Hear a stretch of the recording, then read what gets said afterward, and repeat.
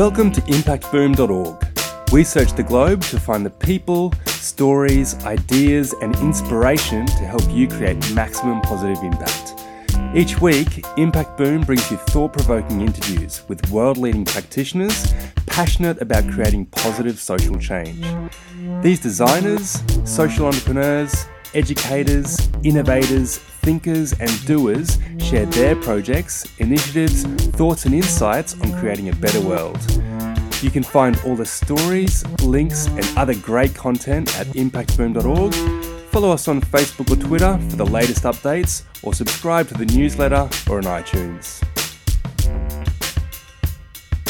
Thanks for listening to episode 102 of Impact Boom. My name's Amadeo Watson. I'm passionate about transforming business for good. Today we're speaking with Lucy Finlay. Lucy Finlay is the founding managing director of social enterprise Mark, CIC, set up in 2010 and now internationally acclaimed. In recognition of the pioneering work of the company, Lucy won a Sustainability Champion Award in 2013 and more recently was named as one of the top 100 influential women in social enterprise on the WISE 100. Her primary motivation is ensuring that genuine social enterprises are recognised as a legitimate and different way of doing business to change society for the better. 8 years on from the launch of the Mark, Lucy remains committed to continually adapting and developing robust and credible standards which support, strengthen and broaden the social enterprise sector as well as running a social enterprise. On today's podcast, we'll discuss Lucy's journey in founding the only international available social enterprise accreditation scheme and the lessons she has learnt along the way. We'll get Lucy's valuable advice about overcoming challenges and insights into the social enterprise sector around the world. We'll also hear about the changing role of organisations today and those that exemplify the balance between people, planet and profit. Lucy, thank you very much for joining us. Thank you very much. Just to start off, could you please share a bit about your background and what led you down the path of social enterprise? Yes. Well, when I first graduated, there was no such thing or no such word as social enterprise. So all I knew is that I was very interested in helping people and that I was interested in my degree, which was originally in geography. And then I followed that with a town planning qualification. The town planning qualification concentrated on the built environment, and I was more interested in people. So I came across in my research following my degree this concept of urban regeneration and doing that sustainably, and social enterprise was a means to do that, although that wasn't what it was called at the time. So I went out and I interviewed a number of different regeneration schemes across the country, and I came across this amazing scheme in a mining community in Wales, a place called Ystalyfera, where a lady called Judith was helping to regenerate the local ex-mining community by acquiring a number of shops with regeneration money which came from the government. Basically, the shop income was being used to regenerate other parts of the town, so it was subsidising the work that was going on to keep regenerating that small community. That's how I first came to social enterprise. I then got a job working in that sort of area, so it was working in community-based regeneration with a number of companies that do that kind of thing. So there's a very famous example in London on the South Bank where Coin Street Community Builders, it's called, where they have an iconic building called the Oxo Tower, which was the old building which Oxo used to own and used to be lit up apparently in the Blitz. It was the one bit of advertising that was allowed with the words OXO. They're still there. And that is a community building. And they also developed sustainable housing, people who wouldn't otherwise be able to afford to live in that area of London. So that was a very interesting experience. And as I say, it wasn't called social enterprise then. It was called community-based regeneration. From there, I became very interested as the term social enterprise got coined in the way in which you can actually make a business model essentially fit with being there primarily for social and environmental gain. So I went off and ran a company now where I live down in the southwest of the UK to promote that region and the social enterprise agenda. And we received a number of grants from the government. We spent a lot of time raising the profile of social enterprise in the southwest to the UK government. But then a lot of that money disappeared under our current austerity. And we set up a company which we felt there was a market for, which was about identifying where social enterprise is actually creating social and environmental good. And we were inspired by Fair Trade to set up what we now know as the Social Enterprise Mark, CIC. Wow, it's a fascinating story, especially how your personal journey is intertwined with the whole development of what now is Social Enterprise Mark. I'd love to hear a bit more about Social Enterprise Mark. What do you define as the organisation's purpose and vision? And what are the primary benefits of the accreditation? Well, we're the only internationally available accreditation, and we enable organisations to prove that they're businesses that create benefits both for people and planet. So because there's no legal definition of social enterprise, although that has changed in some countries, certainly in the UK, there's never been a legal definition of what a social enterprise is. So we had a number of social enterprises, in my experience, when we were first setting up, who were quite frustrated about being able to articulate why they were different from other types of companies. So on the one hand, you had the pure charitable model, which has a certain image about really being there for grants and being there for voluntary efforts and maybe being a little less professional.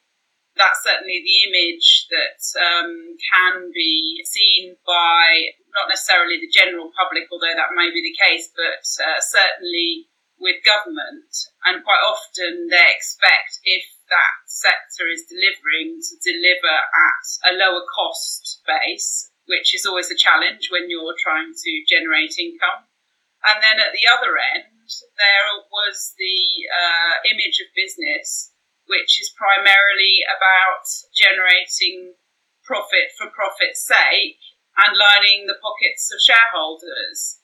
So what the social enterprises wanted was to be able to articulate how they were making a difference and how their operation as a business was doing that in a different way from either the charitable sector or at the other end from the traditional business model. And that's really how we came about. So the primary benefit of the accreditation is being able to prove those credentials. So being able to prove that any profit that you're making is primarily being reinvested back into society and the environment in whatever way that particular business is operating. And that is quite different, I think, from any other accreditation that I have come across, in that, you know, the primary motivation of that business is about people and planet, and they have to be able to prove that. And we, over the years, we have reinforced that. So we now look at all of our accredited organisations and help them to articulate why they're different and how they're creating social value as a matter of part of the accreditation process. So if you look at our online directory, you'll be able to see exactly how each of our accredited businesses is making a difference. It sounds like quite a powerful thing for these businesses.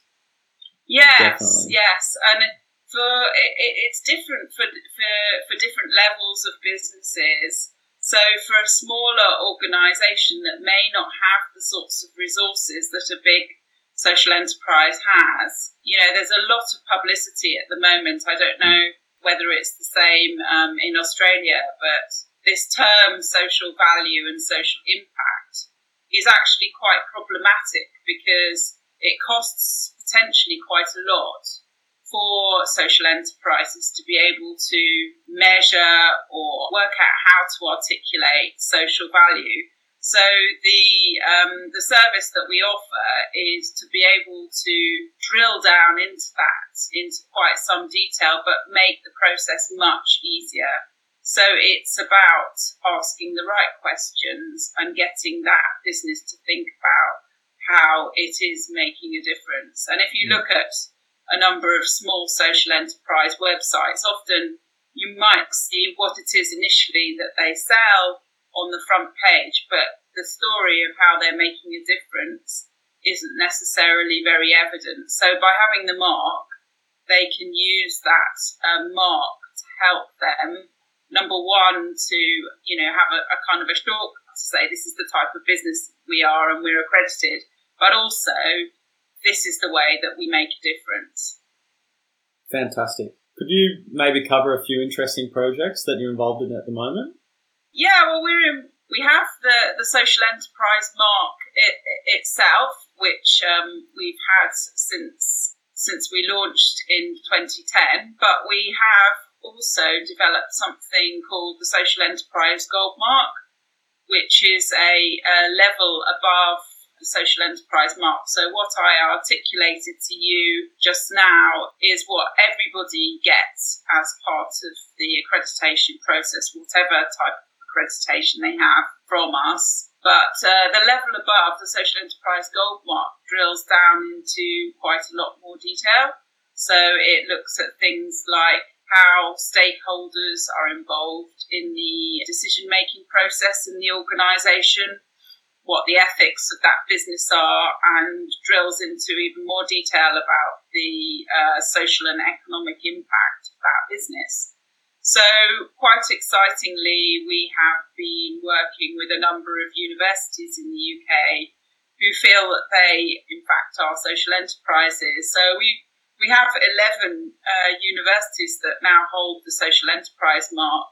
And that's a very interesting development because that has led to lots of questions internally and externally within the university saying, number one, how do we support young people and students in setting up their social enterprises, but also the students' unions themselves coming on board and thinking of themselves in terms of social enterprise, and how do we improve the experience of people that are coming into business, for example.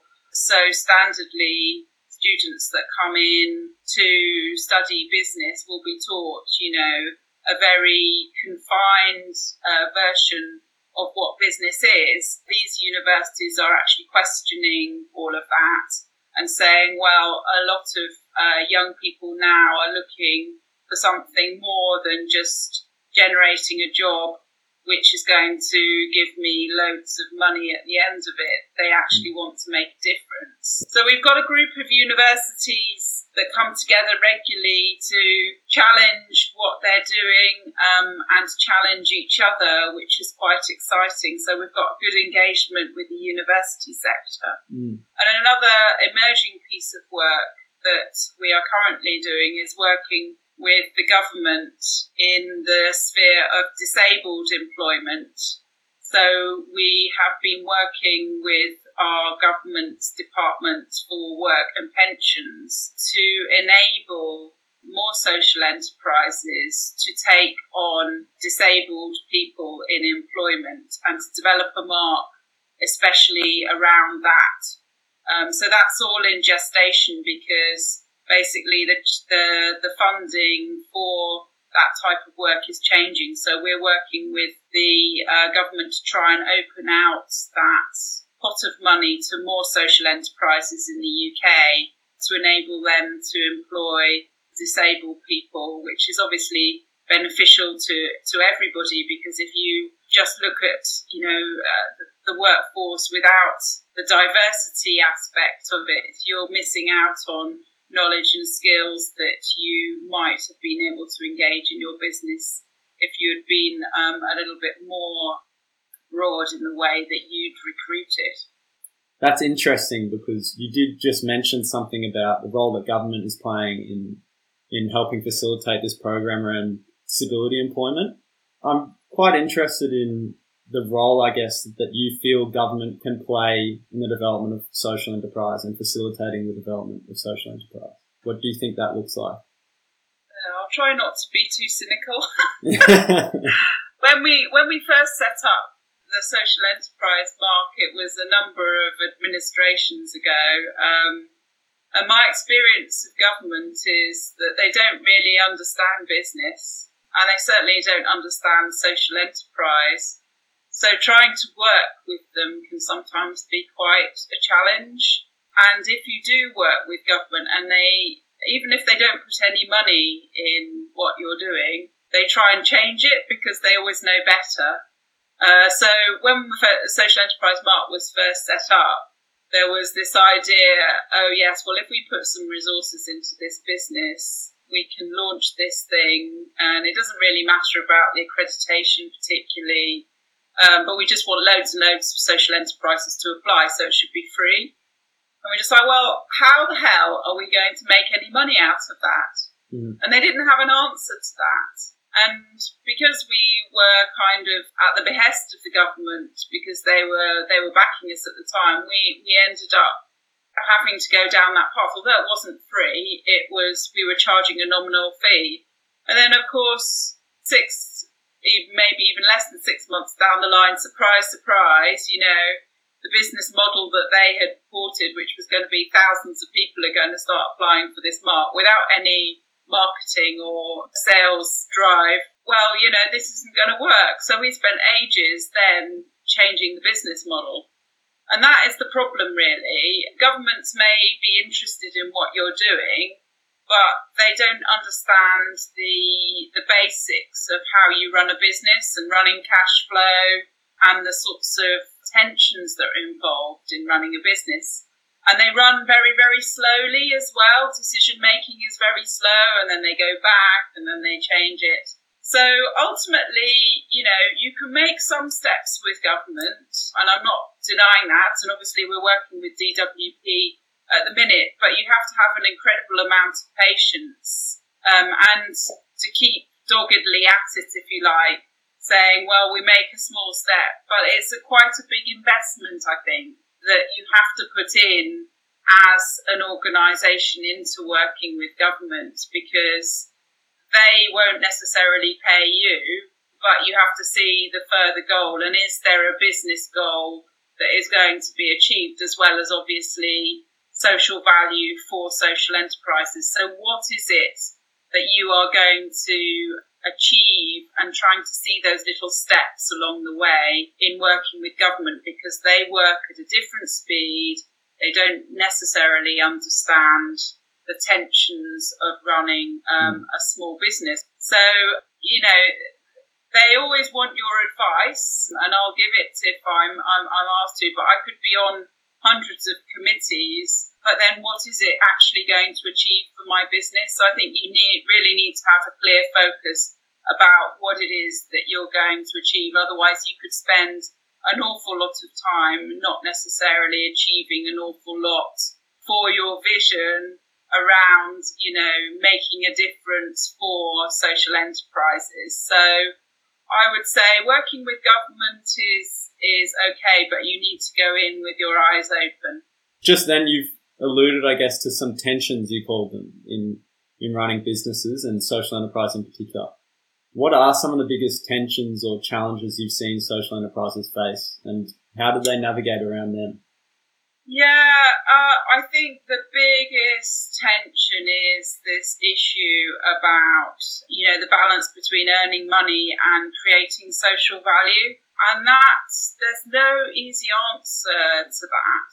And that's why it's probably a good idea to have some good mentors and a good board. If you're a small social enterprise, I'd say it should be a small board, not a great big board that, needs to make decisions by committee, but a board that shares the same vision of the organisation and that can help you to navigate that balance. Because as I say, at the beginning, what I've seen of social enterprises, certainly in startup, is that they might have a really great idea about how to change the world and all these different things that they're going to do. But if you don't understand the money side of it, you're not going to be able to achieve anything. So you've almost got to get the money side of it right first before you can start to create the social value. So I think that is one of the hardest things in social enterprise. And obviously there are resources out there now through things like social investment.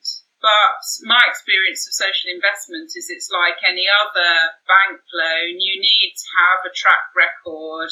They need to understand that there's credibility behind your business plan.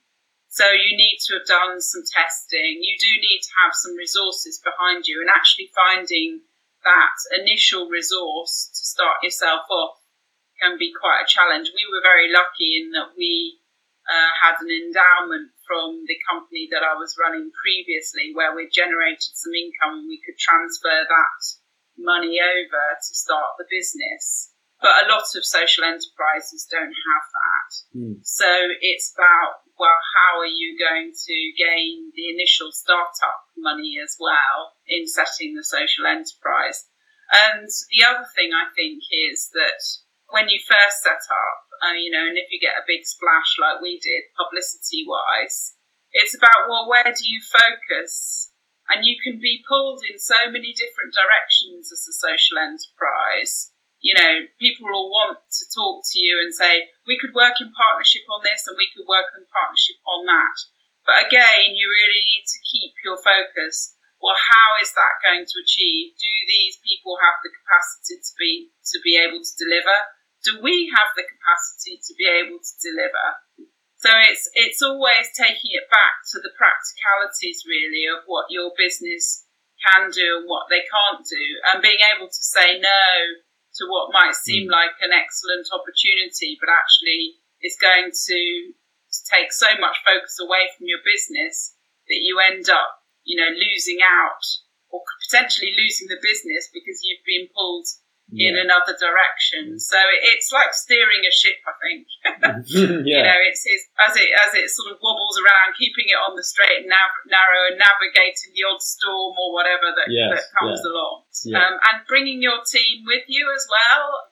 That's something that I've learned. You need to keep articulating what it is that you are thinking. You can't just assume that because you work with people they automatically know what you're thinking. I constantly talk about where we're going and get buy-in from the staff and the board for the journey ahead. Fascinating. And Lucy, you've been involved in social enterprise, as you said, since pretty much the term was coined in the UK. What have you seen as the main changes since 2001 in the field of social enterprise?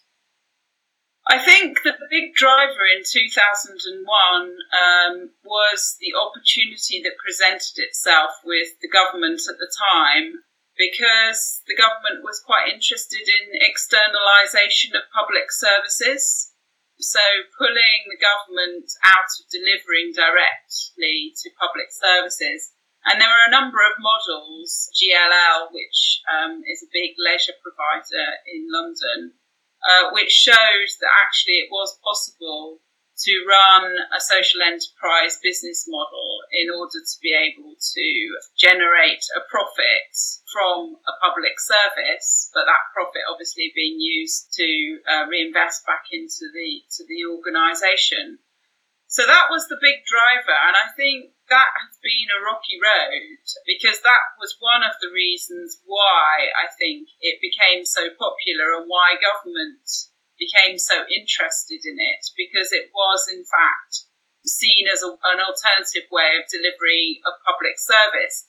But I was always an advocate that it was much more than that. It wasn't just about delivering public services, and I think we are beginning to sort of come round to that it's not just about kind of externalising the public sector, it's about opportunities to fill gaps that the market can't provide in. So, a traditional business will not go into an area that doesn't have a high enough profit margin, where a social enterprise might on a lower margin or a cross-subsidy type of business model. So I think that there's been a bit of a shift, certainly in the UK, with there being a bit of a challenge about the externalisation of public service agenda and saying that isn't the holy grail, if you like. The answer to public services isn't always to externalise that, and we've seen that with a big movement from the public who are getting fed up with things like the fact that our trains aren't running because they are now privatised and they're all broken up into different companies, and one company doesn't talk to the other and one company blames the other. And the same thing's happening in our health service. So it's led to a very fractured type of delivery of service. So there is a bit of a call now for those types of services to be called in. So then where does that leave social enterprise in its public service delivery? And where it has been quite successful, I think, is where there's been innovative bits around the edges, the bits that the public sector doesn't deliver, the added social value. So it's probably coming round to where it was originally, about how social enterprises can actually fill the gaps that public services can't deliver. You're talking about the different success that social enterprise can have in delivering those sorts of services. And I'm fascinated and wondering, what other inspiring organisations or projects have you come across recently that exemplify the balance of planet, people and profit? I'll give an international example, if I may. The winner of our Social Value Award for last year, Partners for Possibility in South Africa. And what they're doing is actually working with big business personalities, if you like. So the people that are put up on to stands saying, you know, this is the big business voice for X sector. And they're going to them and they're saying, we have this opportunity to work in a local school environment. And there's an issue in South Africa because local schools are often run by people that don't have the experience because they don't have enough head teachers. So those schools are having challenges around the management of the school and the skills that are there. So bringing those publicly known business people together with those head teachers to mentor them. And the experience of the head teachers has been amazing. You know, the outcome for the schools has been really good and working with the children has been really good. But what has been perhaps a bigger surprise, or that may not be a complete surprise, has been the impact that it's actually had on the business people. And the business people have said that they have gained so much more from working with these schools than they have done from, you know, going to Harvard or whatever business school. And they've learned about making a difference. And then they've taken that back into their business environment to apply it to some of these big successful businesses in South Africa. So therefore you're seeing a win-win really for the local schools in terms of the skills and management of that schools and the relationship with the pupils and how they make a difference, but also a change in the business environment as well within South Africa to make sure that they are then more cognizant about how they can make a difference themselves as a business. It's a fantastic example. Just to finish off, what are some great sources or pieces of content you recommend to our listeners? Well, you can always sign up to our newsletter. So if you go onto our website, which is socialenterprise.org.uk, and I also do a regular blog on that website. But I think there's a number of Facebook groups that I find quite useful as well if people are thinking about setting up social enterprises. So there's one in particular that I like, which is Social Enterprise for Success. And on there, people are able to pose their problems. And the lady that runs it, Heidi, she has actually run a social enterprise herself. And she runs one now. So it's all really, really practical experience. I can't recommend particular books, I don't think, to read about social enterprise. Because every time I start to read them, I kind of get a bit challenged about the positioning of the definitions around social enterprise. But I think there are some really useful social media groups. So starting to follow some of the leaders on Twitter to get some thought leadership as well. So I would say use social media really as a means to generate more ideas. And if you're in Australia, obviously there's social traders out there. We're meeting with them in September. They have their own mark. I don't know too much about it, but I'll be interested to find out about it when I meet them. Fantastic. Well, Lucy, thank you very much for your generous insights and time. No problem over there. Thanks.